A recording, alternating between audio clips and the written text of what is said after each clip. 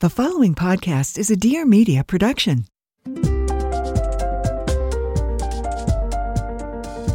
Welcome to Raising Good Humans. I'm Dr. Eliza Pressman, and happy 2024. I thought it would be so fun to start off the season with a joint episode with Kelly Corrigan, who has a wonderful podcast, Kelly Corrigan Wonders. If you don't know her, you should. She's written 4 New York Times bestselling memoirs. She is so wonderful and curious and fun. And we decided that it would be a great start to the new year to do a joint episode. So have a listen. We originally wanted to go through all 5 of the principles from my book, The 5 Principles of Parenting, Your Essential Guide to Raising Good Humans, which please make sure to order right now. If you have not ordered already, please order and then go to dreliza.com if you want to submit your order and get access to a Zoom and an early chapter. Although, honestly, the book will get to you in another week and a half. It's so exciting. So anyway, we wanted to talk about each principle and something personal, a story that Kelly had to align with each one of the principles. But of course, we could not get through all 5, so we got through 3. Can't wait for you to have a listen. And of course, as always, DM me on Instagram at Raising Good Humans Podcast with questions or thoughts, or just to tell me that you ordered the book and you're excited. And a shout out to Jennifer Garner, who did not get credit for introducing us because we gave it to Margie Block. But the truth is, Jen did call me out because she was the person who told me about Kelly. And I want to remedy it here. I love you, Jen. I love you, Margie. And I love you, Kelly.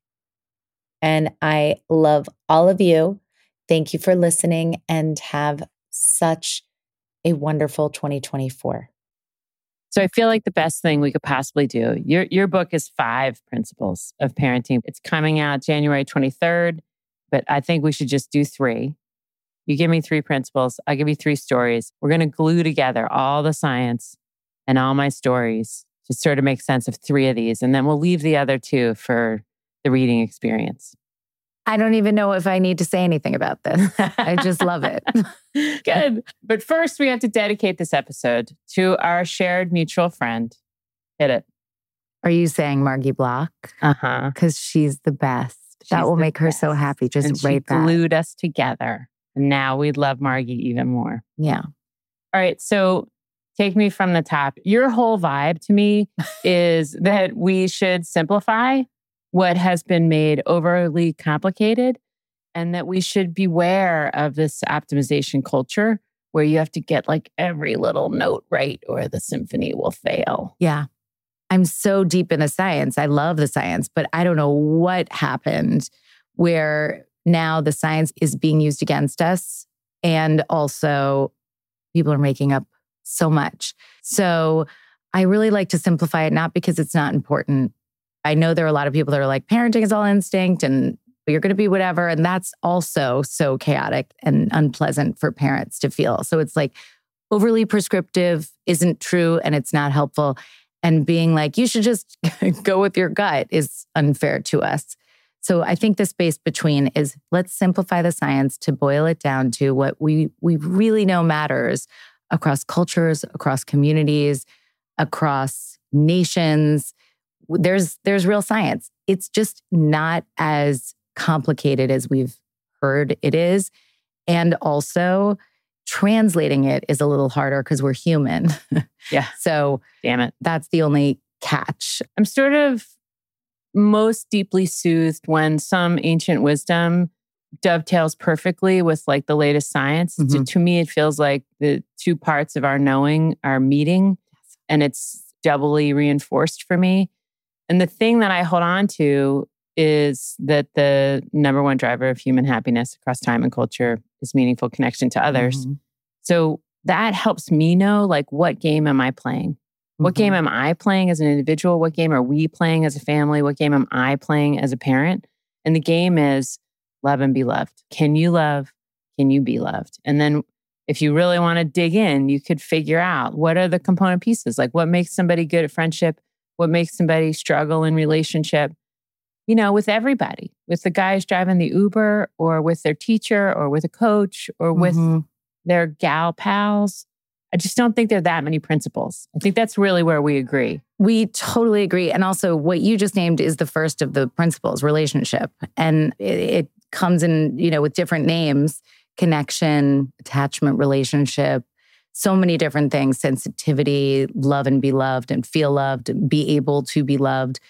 But ultimately, relationship is ancient wisdom and science of decades of science. That's the other thing is there's nothing transformative or revolutionary about any of this. It's more just quieting the noise so we can hear it. Right. I didn't make any of this up. Right. This is not your research. This is not my research. This is the research. And that is very important to me too, because I don't know how we lost that too. It's just different ways of people saying I've figured out this transformative way that we can parent.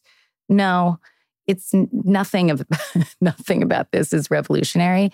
If anything, it's coming back to what we all know. I mean, it's productizing, the pressure underneath all this that's surfacing all this revolutionary, transformational parenting techniques is that once or twice in a decade, there's a book that sells 10 million copies that yields a television show, which employs 500 people and makes $1 billion over 30 years in syndication.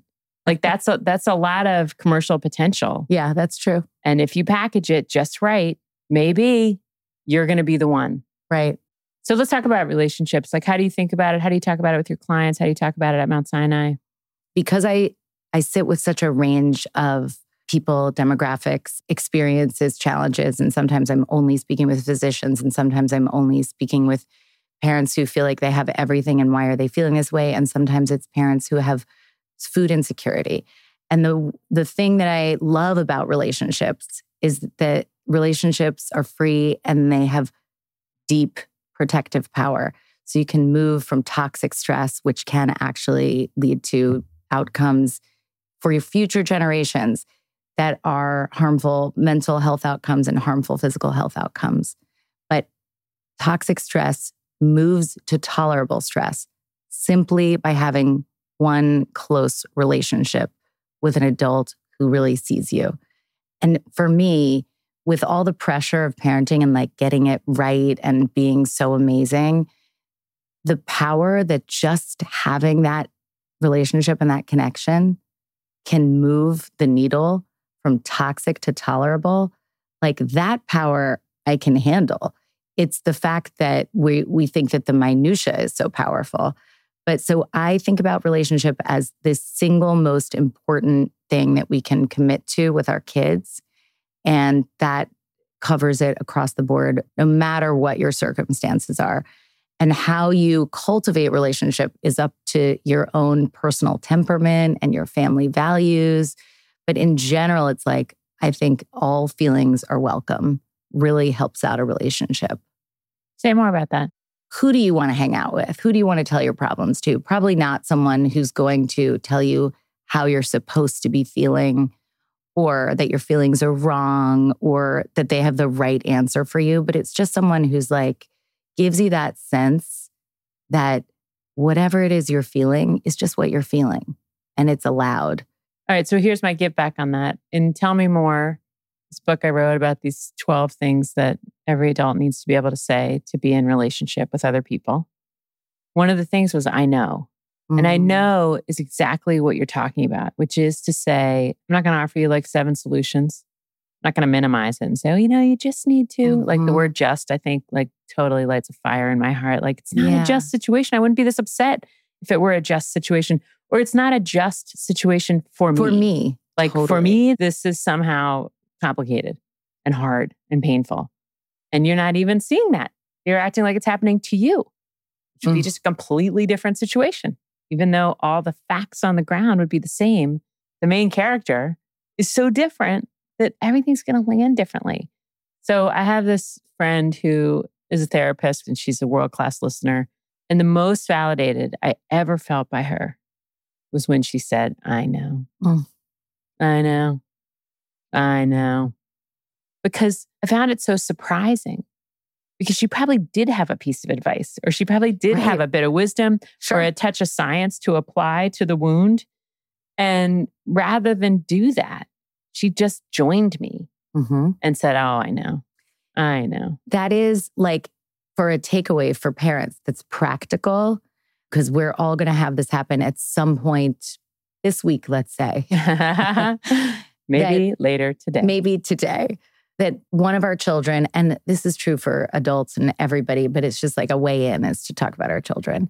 But one of our children comes to us and says something about themselves that they hate, or something that someone did at school, or something that they feel crummy about. And if we throw in, I know, instead of our wisdom, which we probably have, to your point, like we've been around longer and we kind of do know. But if we just bite our tongues and just say that, I know, it changes the relationship. I think there's a even finer point to put on it, which is sometimes with my girls, they'll say something and I'll say, I remember. I remember. But it's actually even more reassuring and validating to say, I know, like right now, I know. Because what it does is establish it as a normal human situation and a normal reaction to a normal situation. Like, and that maybe those situations don't really end. It's not like I've mastered you don't grow it. up. Right, right. It still throws me. You know, I have a friend who's kind of jokey critical. And one of my daughters has a friend who's kind of jokey critical. And we've really had some good connection over it. To say like, I know, I kind of have that too. Like where I try to go with the flow and say, I know, I'm such a ... Right. But it doesn't, I don't like it. To be honest. I never really have. And I'm kind of feel like I'm letting this person get away with murder by like always razzing me or easing me over the way I dress or how I don't exercise or I don't know how to cook or, you know, it's like, oh my God, are you talking about me? Yeah. Is that right with you? Am I right aligned you're with describing my bio. That's good. What's your number 2? Reflection. So reflection and all of these to me are kind of double because it's about our kids, but it's about us. But reflection is the most about us because we have to do that hard thing of thinking about our experiences being parented, our experiences in relationships, and how they went. And sometimes we don't want to, or sometimes it's hard to dig into things that are painful. But I want to promote the science of reflection because when you reflect and you just think about what is all the stuff, the nonsense in my head right now that has nothing to do with what happened with my kid or what I'm about to yell about or the rule that I'm about to make that really has nothing to do with today. So if we can reflect, we can breathe, take a moment and say, okay, what is the past? Let me put that to the side. I'm not saying you're just going to go like, poof, this baggage is gone, but it's more like, I'm going to put it aside. I'm not bringing it on this trip. And I can be present in the moment with my child, my kid, my partner, whomever, so that I don't bring history into the decisions that I'm making with the understanding that we're going to no matter what. So at least acknowledging it, even taking a second to hand on heart, have some self-compassion and say, this one's really hard for me to put aside. I might even say out loud to my kid, this one's really hard for me to put aside because fill in the blank. But let's try it. Yeah. Yeah. As my kids have gotten older, I've found that they're deeply interested in our personal histories with our parents. You know, like to them, they're these grandparents and they're just kind of silly and sweet and fun. And then there's this shift in our conversation and like the way that they're responding to us and even like their body language and stuff when we confess. Right.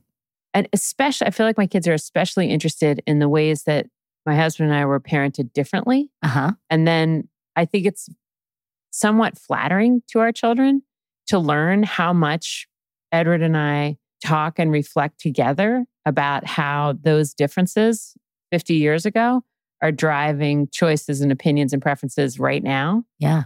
And I think you're kind of modeling for them that we're just people raised by other people. And everybody's pretty much doing the best they can.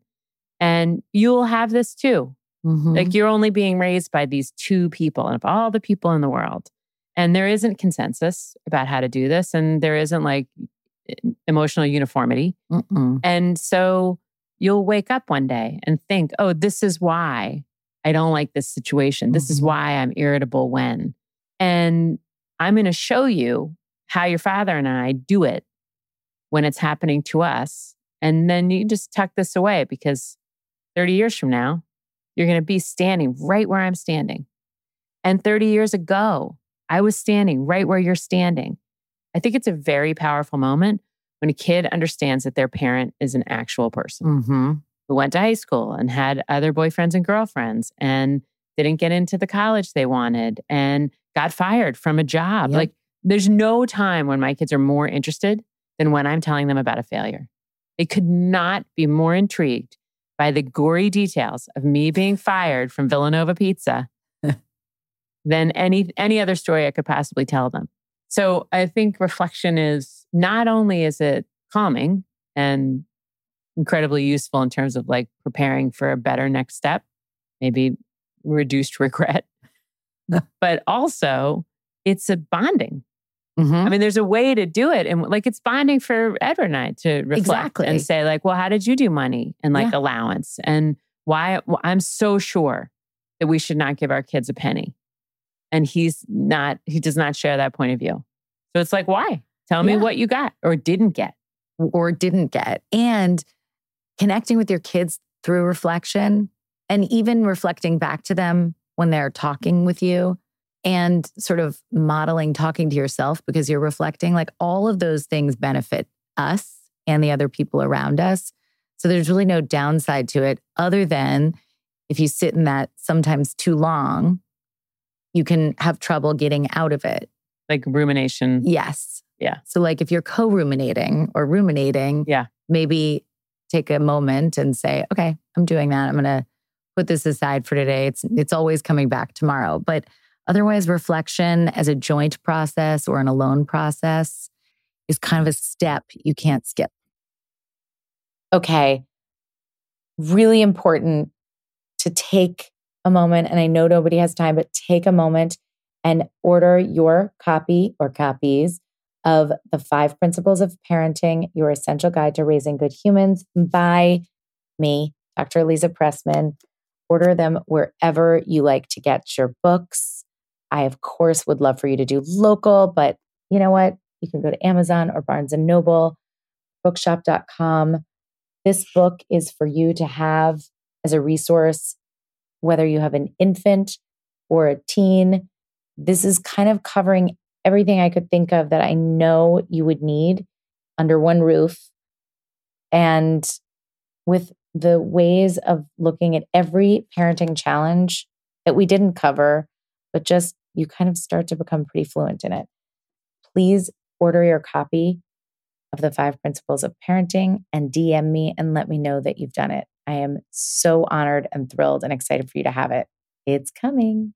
I just went to this thing where it's all these wonderful people who are trying to figure out how to promote civic dialogue across the country, and particularly on college campuses, because they're trying to train like a whole generation of kids who can talk across difference. How wonderful. I know. Godspeed to them all. Yes. But one of these like tiny specific techniques that this woman, April Lawson, mentioned was she likes to encourage people in these conversations to admit as early as possible anything they're not sure about. And I wonder if you have an opinion about revealing to your children that you don't really know what the right next move is. This is what you're choosing. Like, this is what I believe is right. This is why I think it. This is where it's coming from. And this is the rule. But I don't want you to think like I'm dead sure here. Like, I've read a lot. I listened to a podcast. I talked to your father. I referred back. Here. I talked to my mom. And this is the best I can do right now. This is the rule. You cannot go to the party. Yeah. I'm not going to buy you that dress. ... I mean, not only do I think it's okay, I think it is one of the ways that we help our kids not end up in a situation where they get to adulthood and they're like, I'm supposed to know everything and I don't. So I guess I'm not ready for fill in the blank. Yeah. So much more helpful for them to watch our process and to know that, yes, there are certain things that we really feel like I've got this. And there are other things where it's the first time we're trying and we have to make a decision. We are in charge, but we don't know for sure. It's almost like our kids need to know that we have their backs and we have ourselves. We get them, we'll take care of them. We can take care of ourselves. They don't need to take care of us in our, unsureness, but they can know that it's there. Mm-hmm. So I feel quite reassured to know that I'm not meant to grow into a perfect person who has all the answers. Mm-hmm. I think it was Winnicott who said something like, well, now I'm going to blow it. I hate when I pull out quotes that I can't remember. There's so many good quotes in this book. I just plunked them there because I was so excited about them. I think the Winnicott one is still in there, but it's essentially like, I would rather be the child of a parent who has insecurities and questions and growth than a parent who's got it all figured out. Obviously, I have completely changed that quote, but that's the gist. It wasn't really as poetic as I bet it was initially. Maybe we'll dig that up. Maybe we can dig it up. Yeah, and put it out there for people. So my give back on that one is that another one of the sentences I feel like adults need to be able to say to be in relationship with one another is, I don't know. Mm-hmm. We did this whole 5-part series on the podcast about intellectual humility. And it's such a fabulous cornerstone concept. But I wonder sometimes if there's like a developmentally inappropriate age to reveal to a kid that you don't know. Like, here's a good example. Here's a story for your science. When Georgia was applying to colleges, so it's pretty old, pretty cooked. She asked me after everything had been turned in, she applied to 3 places early. And she said, what do you think's going to happen? And I was like, this is one of those moments. Like, there's this is a no-win situation. But I like her so much. And I felt like in that moment that I could just sit, I could just be honest. Like, I felt like we were we're being people together. And I said, I think you're going to get in to BC. I think you're going to get into Notre Dame. I think you're going to get deferred from Georgetown. And I think you will get in eventually. Like, even if you don't get in on April 1st, I think somehow, some wait list, like, I actually think it's going to work out and you're going to end up there because that's where she really wanted to go. Mm-hmm. And that's what I really thought. Boy, was that the wrong thing to say? I mean, she was like, you don't think I can get in? And I was like, this isn't about what I think you can or can't. All of a sudden I'm like just backpedaling like a maniac. And I felt like, God, is it indulgent in any way as a parent for me to be this unguarded and candid with a kid who is clearly looking for someone to say, you're going to get in. But then you feel like on December 15th and she doesn't get in, she's like, you tell me. Right. I mean, in that case and any case where you see like there's heightened anxiety and certainty is the thing that makes anxious feel a little turned down. I get why you want to give the certainty of the answer that is true or the certainty of, I don't know. But I think in that particular case, just the safety of being able to scream at you and say like, you don't think I'm going to get in? Yeah. She just needed to be upset because it's so stressful. Yeah. It's just like such a stressful time. And you were the person who she could be upset about. So I don't think you could have gotten that answer right. Because if you had said something else, it could have been like, don't lie to me. Don't really overpromise. Yeah. Now you're building my hopes up. Yeah. There's no win there. I think the win is like, you have a kid who knew that you were a safe place to just kind of emotionally unload. Right. Boy, talk about reframing. That is some nice reframing. I meant it. But it's true. Like, I do that sometimes. Like, when it all goes to hell, I sometimes think, oh, this must be a big growth moment, or they must feel really safe. There's like 2 possible upsides to this horror. Mm-hmm. And it is, they feel safe enough to be their absolute worst selves. Yeah. And they're probably like growing like crazy right now. And that is true. It's a story we have to remind ourselves, but it's also a true story. But yeah, like with a toddler, I would say you don't need to. Right. They are so concrete. Yes. That it might not be the time to say, I don't know. Right. But having the intellectual humility that is so lacking right now is a crisis. So totally. So that I'm excited to listen to that series. Yeah, it's so good. I loved the way it turned out, and it's had such a huge effect on me. Here's a sort of meta question, which is, I read Alison Gopnik's book. Mm-hmm. She's at UC Berkeley, and she's a great thinker brilliant on nature and nurture. Is parent a noun or a verb? I struggled with this because in my title, I didn't want parenting for that very point. But here's where I landed. It just is what it is. And we get stuck on that. And obviously, Alison Gopnik is brilliant. But I remember responding, thinking, because actually she wrote about this also in the New York Times. And I think a lot of people get so fixated on whether it's a noun or a verb and kind of being offended by the idea of parenting. Mm-hmm. And I get that. And it kind of annoys me too, except it just is what it is. Right. And if we could just let that be, it's another one of those things where I feel like we get so stuck in the minutia of what all of this means and what we're supposed to be doing. And I know we just are we are parents. This is parenthood.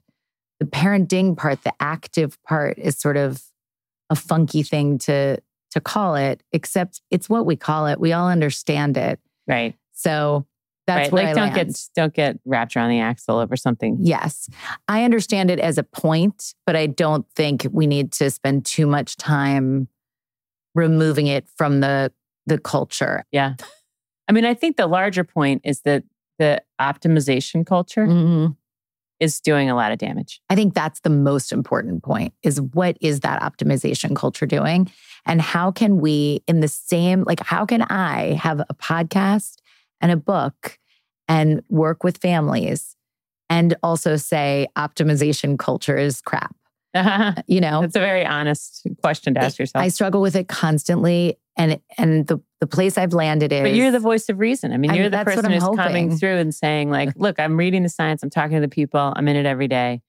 You're probably fine. Like 75%, it's going to work. Yeah. I mean, my hope is that I'm a bit of relief and that the absence of that voice is also a problem. And so we have to find that space between. So I'm happy to fit in there, but it is constantly weighing on me. And sometimes I do want to say like, I cannot believe I am participating in this.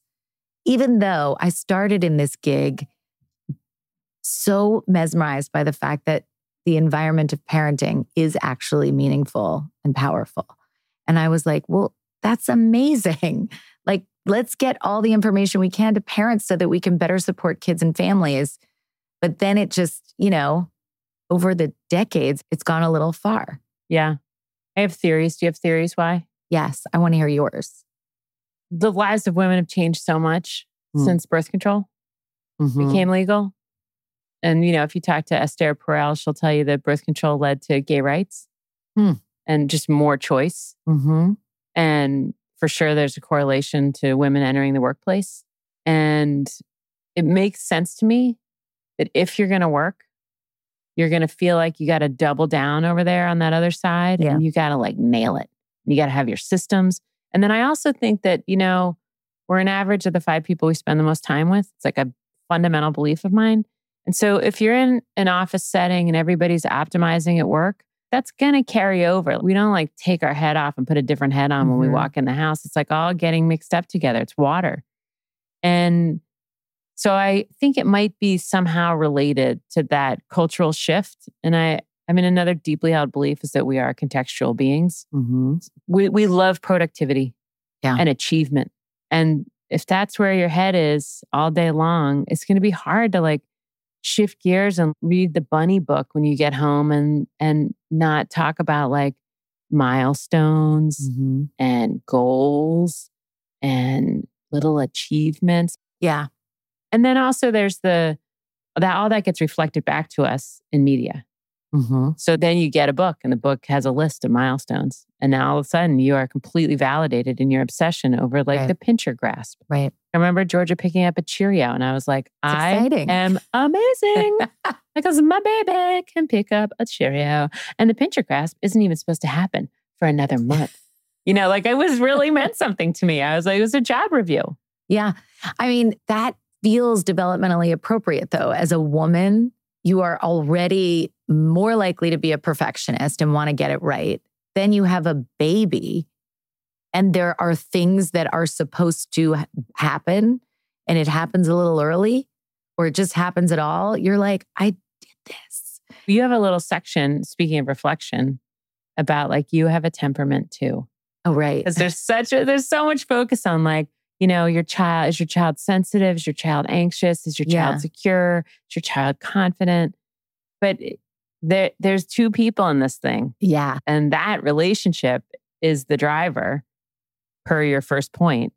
And so it's just as valuable for you to have some sense of yourself. Are you apt to over apply something? Right. Might some little pincher grasp thing really start to obsess you? And you're going to have to pull way back on it. Like, should you avoid exposing yourself to lists of developmental milestones? Like, maybe that's the best parenting you could possibly do. Totally. Well, like, are you the person who should just shut all this off? Like, you're good. Right. I mean, I think about it a lot because my kids have both been, the Abbey Road is bumpy. And so during their bumpier parts, I was immersing myself in information. And then it became clear to me that like, per my temperament, I was torturing myself and I was creating more fodder to ruminate about. And to what end? Right.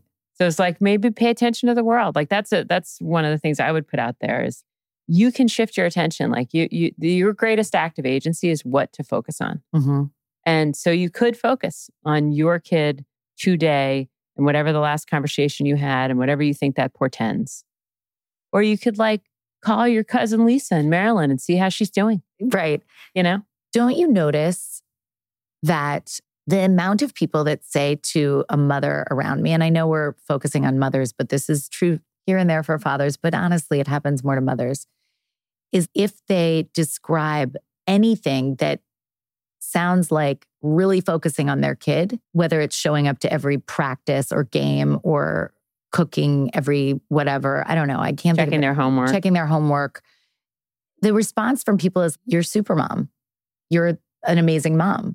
And so the other thing that happens... Although I think behind their back, everybody's like, she's crazy. She's crazy. Right. That might be passive aggressive. And maybe it's like said in a different kind of way. But maybe I just say behind their back, you're crazy. Because I want to validate the way I do it. Because it feels better for those of us who aren't doing that. I was away 8 to 10 nights a month when my kids were growing up. So she better be crazy for going to everything. Because if she's not, then I have just totally hamstrung my kids. It's like the most important thing I'll ever do. And I fucked it up. Right. Well, that's a great point for, like having compassion for in-laws that annoy us or cousins or siblings or somebody doing it differently. That the truth is, whoever's doing it the way they're doing it, if it's different from what we're doing, it's offensive.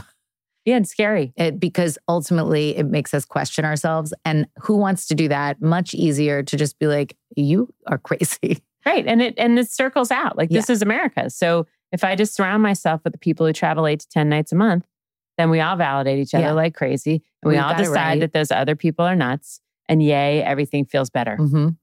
Yeah. Same for pro-life, pro-choice, or affirmative action, no affirmative action. And we would be, I guess this goes back to reflection, but we're all better served by reflecting on all of that and then being able to be empathetic to other people and not just continuing to sort of serve ourselves so that we feel soothed.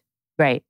Which goes back to the civic dialogue technique of leading with your uncertainty, of saying like, I don't know. I hope that in the end, my kids will look back on their childhood and say, my mom loved us to pieces. We got everything we needed. But they might say, she was gone a lot. I had to get rides all the time. She forgot things constantly. I filled out every form starting when I was like 8 years old. I literally feel like they would apply for we're their the same own person camp. right Like they now. would do their camp application and use my credit card, as like 11-year-olds. Yeah, but I hear that because it very much validates me. Yeah, I'll validate you all day long, lady. I hear that, and I hear their autonomy. That's autonomy supportive parenting, because you let kids do what they can already do and what they're capable of, and then they feel good about it. Thank you very much. So, I mean, you can come on anytime. I will podcast with you whenever you want, lady. I just remember looking at schools with my first child, and my then husband and I were witnessing a class of juniors, and they were in a physics class. And one of the junior girls raised her hand and she said, I don't know if this is the right answer, but I'm going to give it a try. And we were like, that's the school. That she felt safe enough to have that intellectual humility and also felt safe enough to give it a whirl. I feel like that was amazing. Perfect. We loved that school. And also, I think that's great for parents. Just going back to what you said. I almost think you could use that same phrasing with a kid, which is, I don't know if what I'm about to say is helpful, but like a thing that's crossing my mind is, what do you think would happen if you dot. If it's the, do you want my advice or do you want me to just listen? But they are up for the advice part. Yeah. That's a great way of leaning in, because it says, listen, I don't know, but let's figure this out together. And curious. That's intellectual humility. Yeah. Give me one more. Let's talk through one more. All right. You pick between regulation, rules, or repair. So I want to talk about repair. Then let's do it. Because I feel like if you go all the way back to the beginning, which is backwards designing a life where people can love and be loved, then you have to know that conflict is coming. Conflict is a coming. And then you have to know how to repair after a conflict. Because if it's not welcome, if conflict can't happen, you are in a precarious situation because it's coming. It is coming. So if you're looking at infant parent dyads, just like when Ed Tronick from a gazillion years ago started looking at this and found that they were only in that dance that we always talk about infants and their mothers having 33% of the time. That's not that much. Like, you mean like the mirroring and the like looking at each other? Because he did the still face thing, which is so horrifying, where a mother just absolutely makes her face flat and expressionless. And these kids just go bananas. Like it's the saddest, most horrible thing to watch.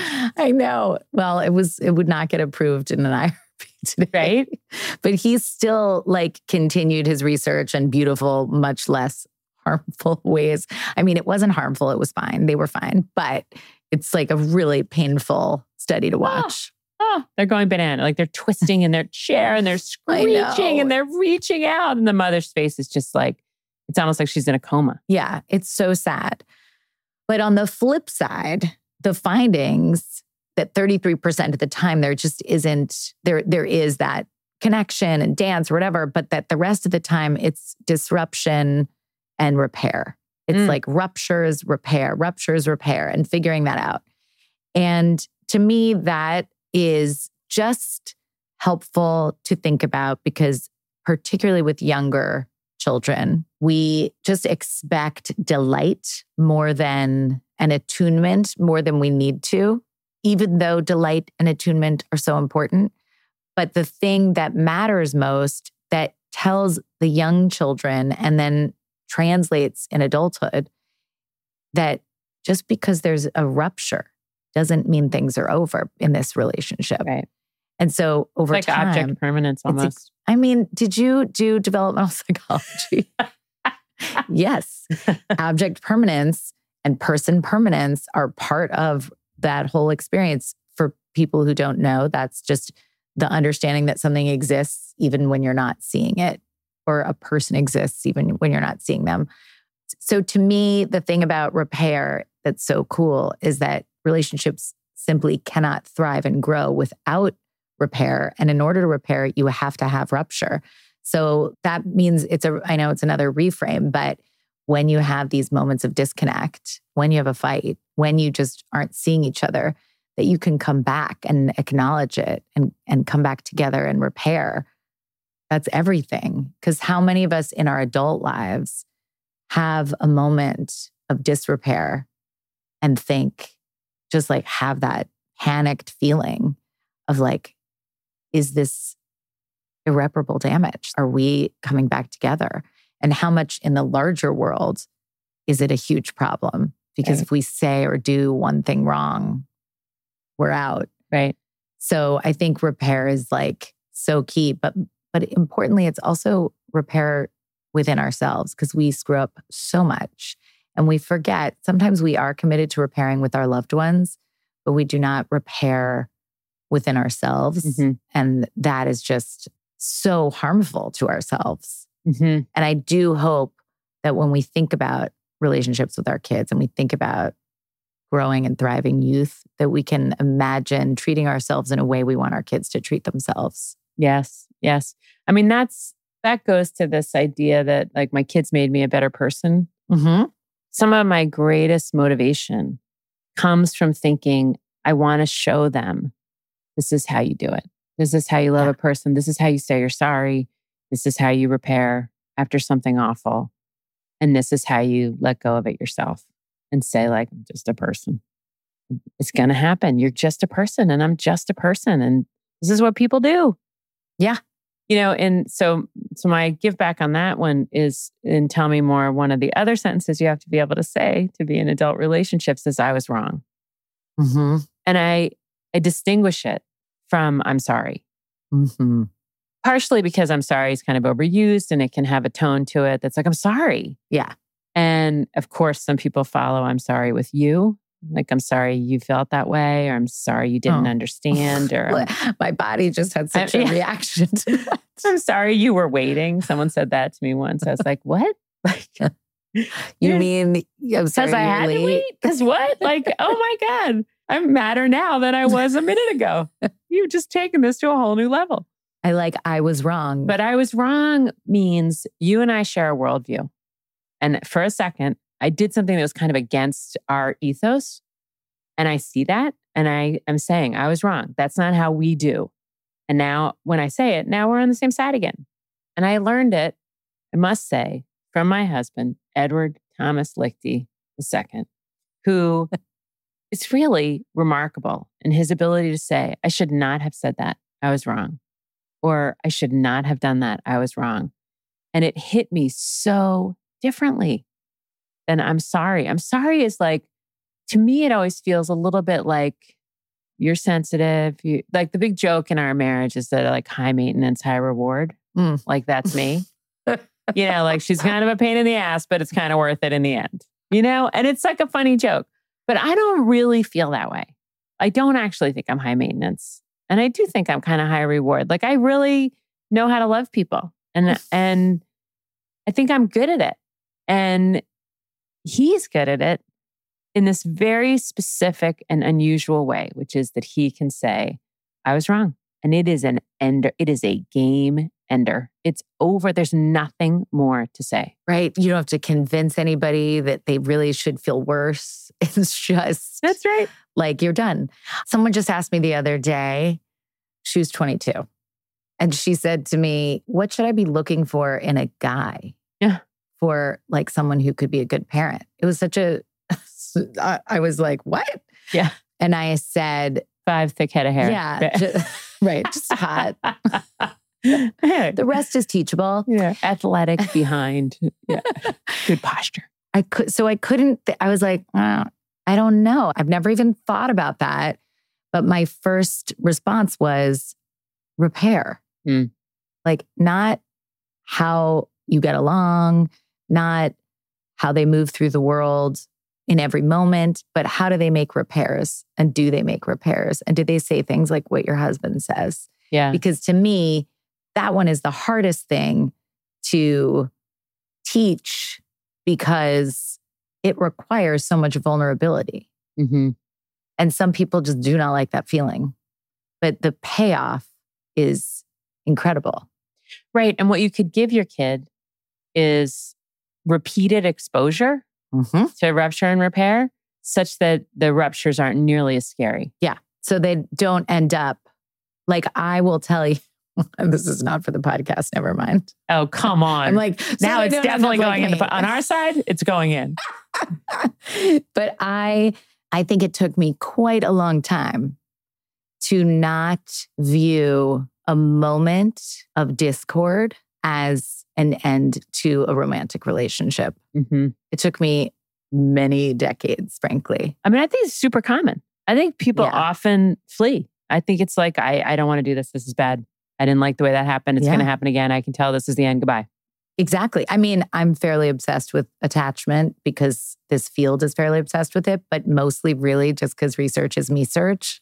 Yes, totally. But I definitely just recently, in the past couple of years, got to a point in my adult life where I believed what I believe about parents and kids. Oh, that's huge. Yeah, I know. It's pretty amazing. And that's also partly from exposure to amazing people.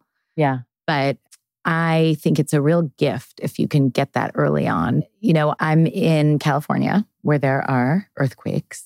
And when I bought my house, we had to retrofit it. And of course, I'm like, retrofit it extra because I'm like, don't experience earthquake. I grew up on the East Coast, so earthquakes are not a thing for me.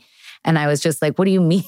What do you mean it's not stable if there's an earthquake? Like, get in there.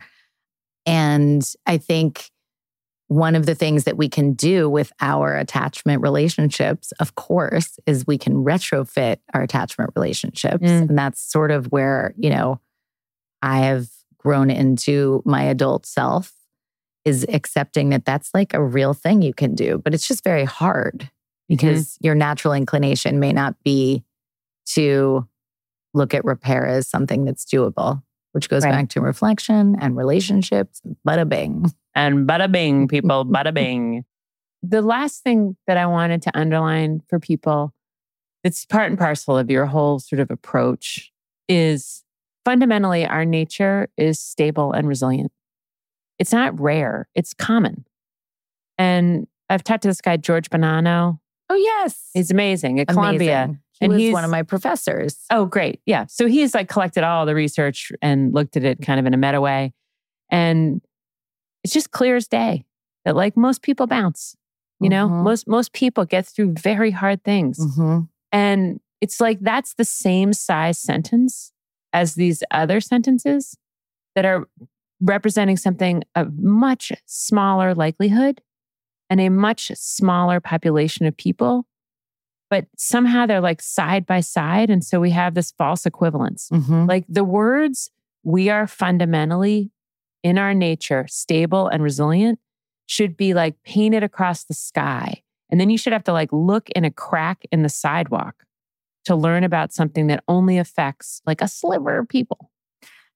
I feel like that description is about so much of this problem in talking about humans and growing humans, is that there is truth to a lot of stuff that gets out there, but it's not your context. It's about such a small sliver of the population in one particular context. And that is all the researcher meant it for.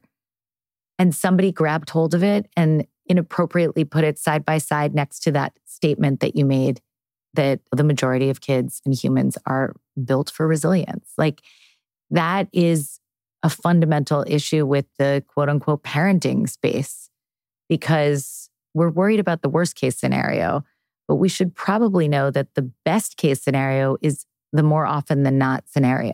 Yeah. I mean, it makes the question like, what are the odds, or what's the likelihood, or what percentage of people does this affect? Like just a question that we should be asking really regularly as we take in the media around parenting. And everything. And everything else, for sure, for sure. I mean, this is like, there's only one set of things happening. And this is one of those conversations where you could just lift it and apply it to like 5 different kinds of relationships. It's so true. I know. And that's why I'll stay in my lane. But I think that these things apply in so many other areas. But if we can just ask that question when we see something, it can change the feeling that we have and the way we can get through the day. Yeah. How common is this? And now if you bend super anxious, just as a caveat, and you're one of those people who's like, yeah, but I don't want to have my kid or me be the one among a gazillion. Right. I hear you. Yeah. I am you sometimes. And in those cases, you want to just go back to, okay, so am I doing the fundamental things that will better support any situation? We have talked about them. Those are the fundamental things. And the rest is just probably too much weight to carry and not helpful. Thanks a lot. Thank you so much for doing this. I love the way you think and the way you ask questions and the way you talk to the world. I really have started to get to know you through Margie. I started to pay close attention and listen and look at your work. And I'm just like, come on. We need more of this. Thank you. No, I mean it. You're nice. Just saying.